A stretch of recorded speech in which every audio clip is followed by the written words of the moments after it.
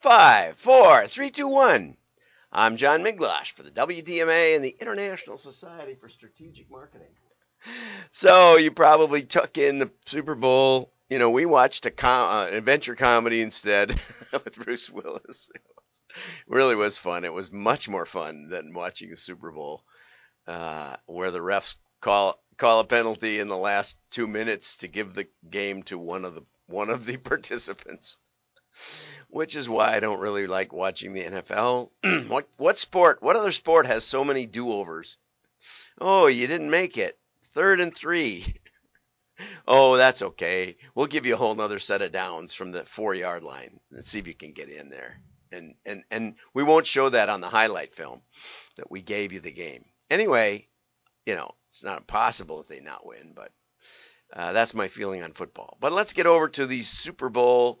And first of all, Pepsi won the top scores according to Brand Association. This study finds Memorable is the name of the company that does this analysis, and they look at best ad recall, and of course, you know, salience.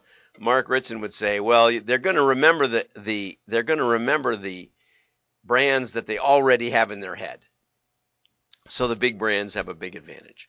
But, you know, you're going up against Budweiser and you're going up against Coke and others. So, you know, okay, Pepsi wins. Best ad recall, a 53 score, according to Memorable.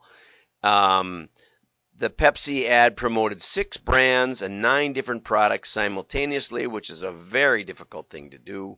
Fortunately, Pepsi has sort of a synergistic combination of drinks and snacks. And according to the analysis, the recall was 17% higher than the average, which isn't that much higher, but, you know, give them credit. Pringles, Get Stuck In, was next with a 52, which is just 1 point lower. We'll watch those just a little bit. Pepsi's brand association was 24% higher than average. Okay, and this was I want to start with the article. Build a memorable ad that people don't associate with your brand, and you might just be helping your competitors, right? Like, where's the beef? That was a popular ad, memorable back years ago, but didn't actually sell whatever it was. Hardee's. It wasn't McDonald's. I think it was Burger King or Burger Chef or something. See, I don't even remember now. And a lot of battery commercials people think are the Ever Ready Bunny, or is it the Energizer Bunny? Which just illustrates the point. Or build a highly branded ad with a low cognitive impact, and your awareness might be unchanged, even though, in other words, if you build an ad that, you know, says, you know, Pepsi, Pepsi, Pepsi, and then nobody watches it, then you waste your money. So, and show too many elements and risk being forgotten in minutes. And that was the risk with the Pepsi commercial. I think the best Super Bowl ad ever probably was the Tide ads. I think that was, you know, where it looked like some kind of ad, a sports ad or a car ad or a deodorant ad, and it was really a Tide ad, because you had to keep, if you're ever shot a commercial, you have to keep like redoing the wardrobe if you're spilling stuff and things like that. Okay, so let's get over to the fun stuff here. There we go. And this is the Pepsi commercial. So here we go.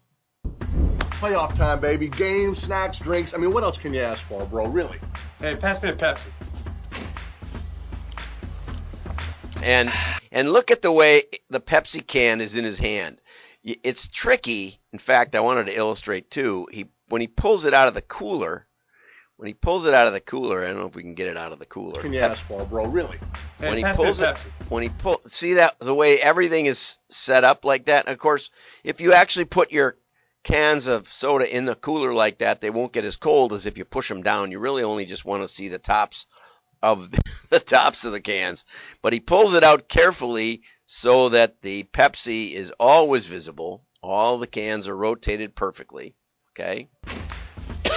Then he tips the can to hold it so that it's showing the logo no matter how he holds it, and he sips it from the side. Can you drink any louder? The way he drinks it looks like it's empty. He also has very, very large hands, as do most quarterbacks. Loud like that? I drink loud. I like to enjoy it. Toss me some Lay's.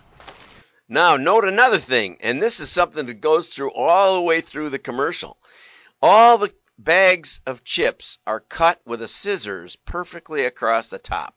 The Lay's, the Tostitos, the Doritos. So every time they hold it, you can see the entire bag. If you tear it open like I do, and usually the chips go flying, I mean, no man will I don't think any man on earth would take out a scissors and cut these bags like this. It's a little like the fake ice that you see in every whiskey ad. I did a whole show on fake ice. Once you see it, you can't unsee it. Look at here, too. I don't know if these are finished or if they're just out there for, it's product placement. But look at all the logos are arranged perfectly. Okay, so they went to a lot of trouble with this. Anyway, but note the bags, and you'll see the bags over and over and over. See that? See how it's cut? Did you eat any louder? It's normal to eat loud. Drinking loud makes no sense. True.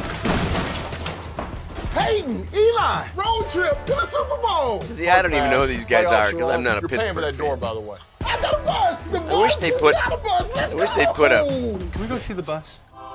captions up, on Eli? there so I knew who these people were. I miss you, But buddy. I miss like you I too, said, man. I'm not the Super biggest Bowl, baby. NFL Let's go. fan. We're not going. I'm going to get more See how he chips and keeps drinks. showing Do the not bag leave this room. perfectly to the side, I got you. showing the can perfectly, and then the ad kind of disintegrates or explodes. Here we go.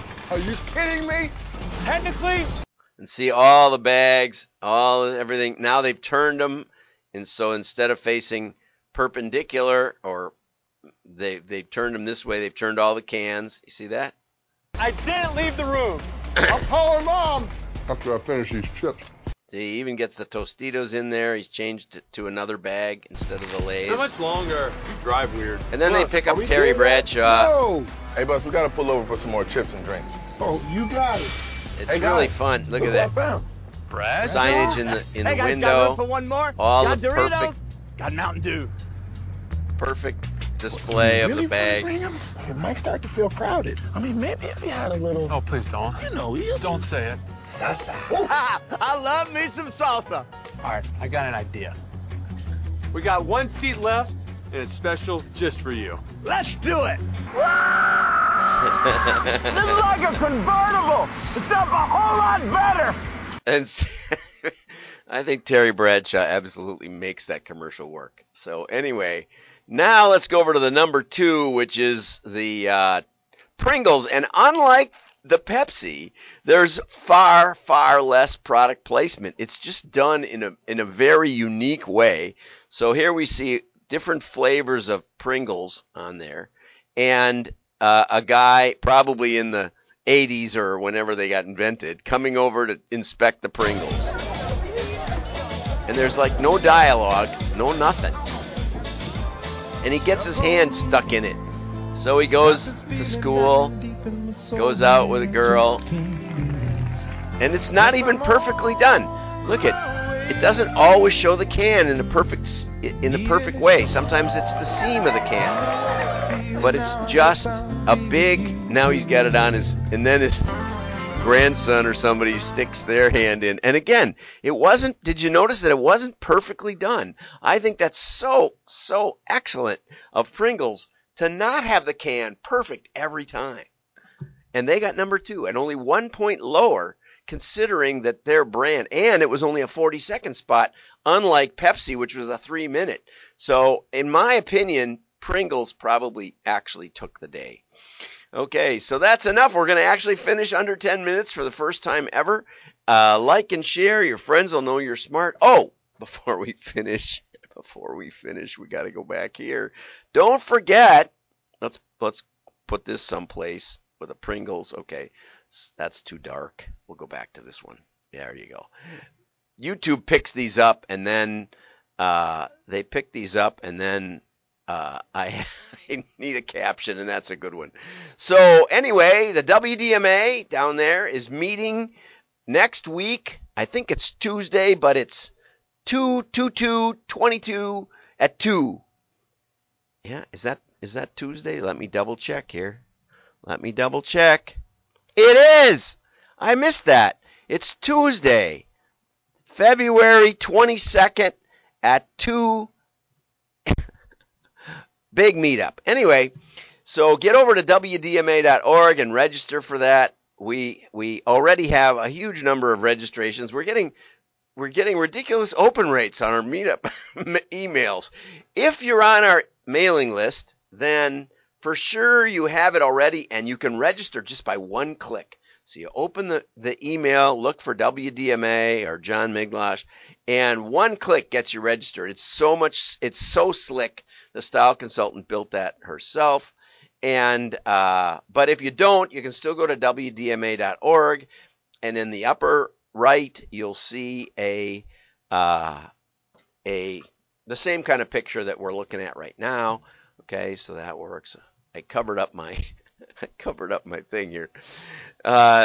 You'll see the same picture, and you can register through that. And I also recommend, if you're not on our mailing list, that you subscribe at WDMA.org. It's free, and then you will be, and you'll get the notices. Because people always ask me, could you send me a notice for the next one? Well, I've got over 12,000 first level connections on LinkedIn, so I get carpal tunnel if I keep cutting and pasting that.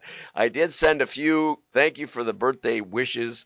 Everybody who gave me a birthday wish, I gave a personal invitation to the meetup. So have a great day. Like and share. Your friends will know you're smart. Bye bye.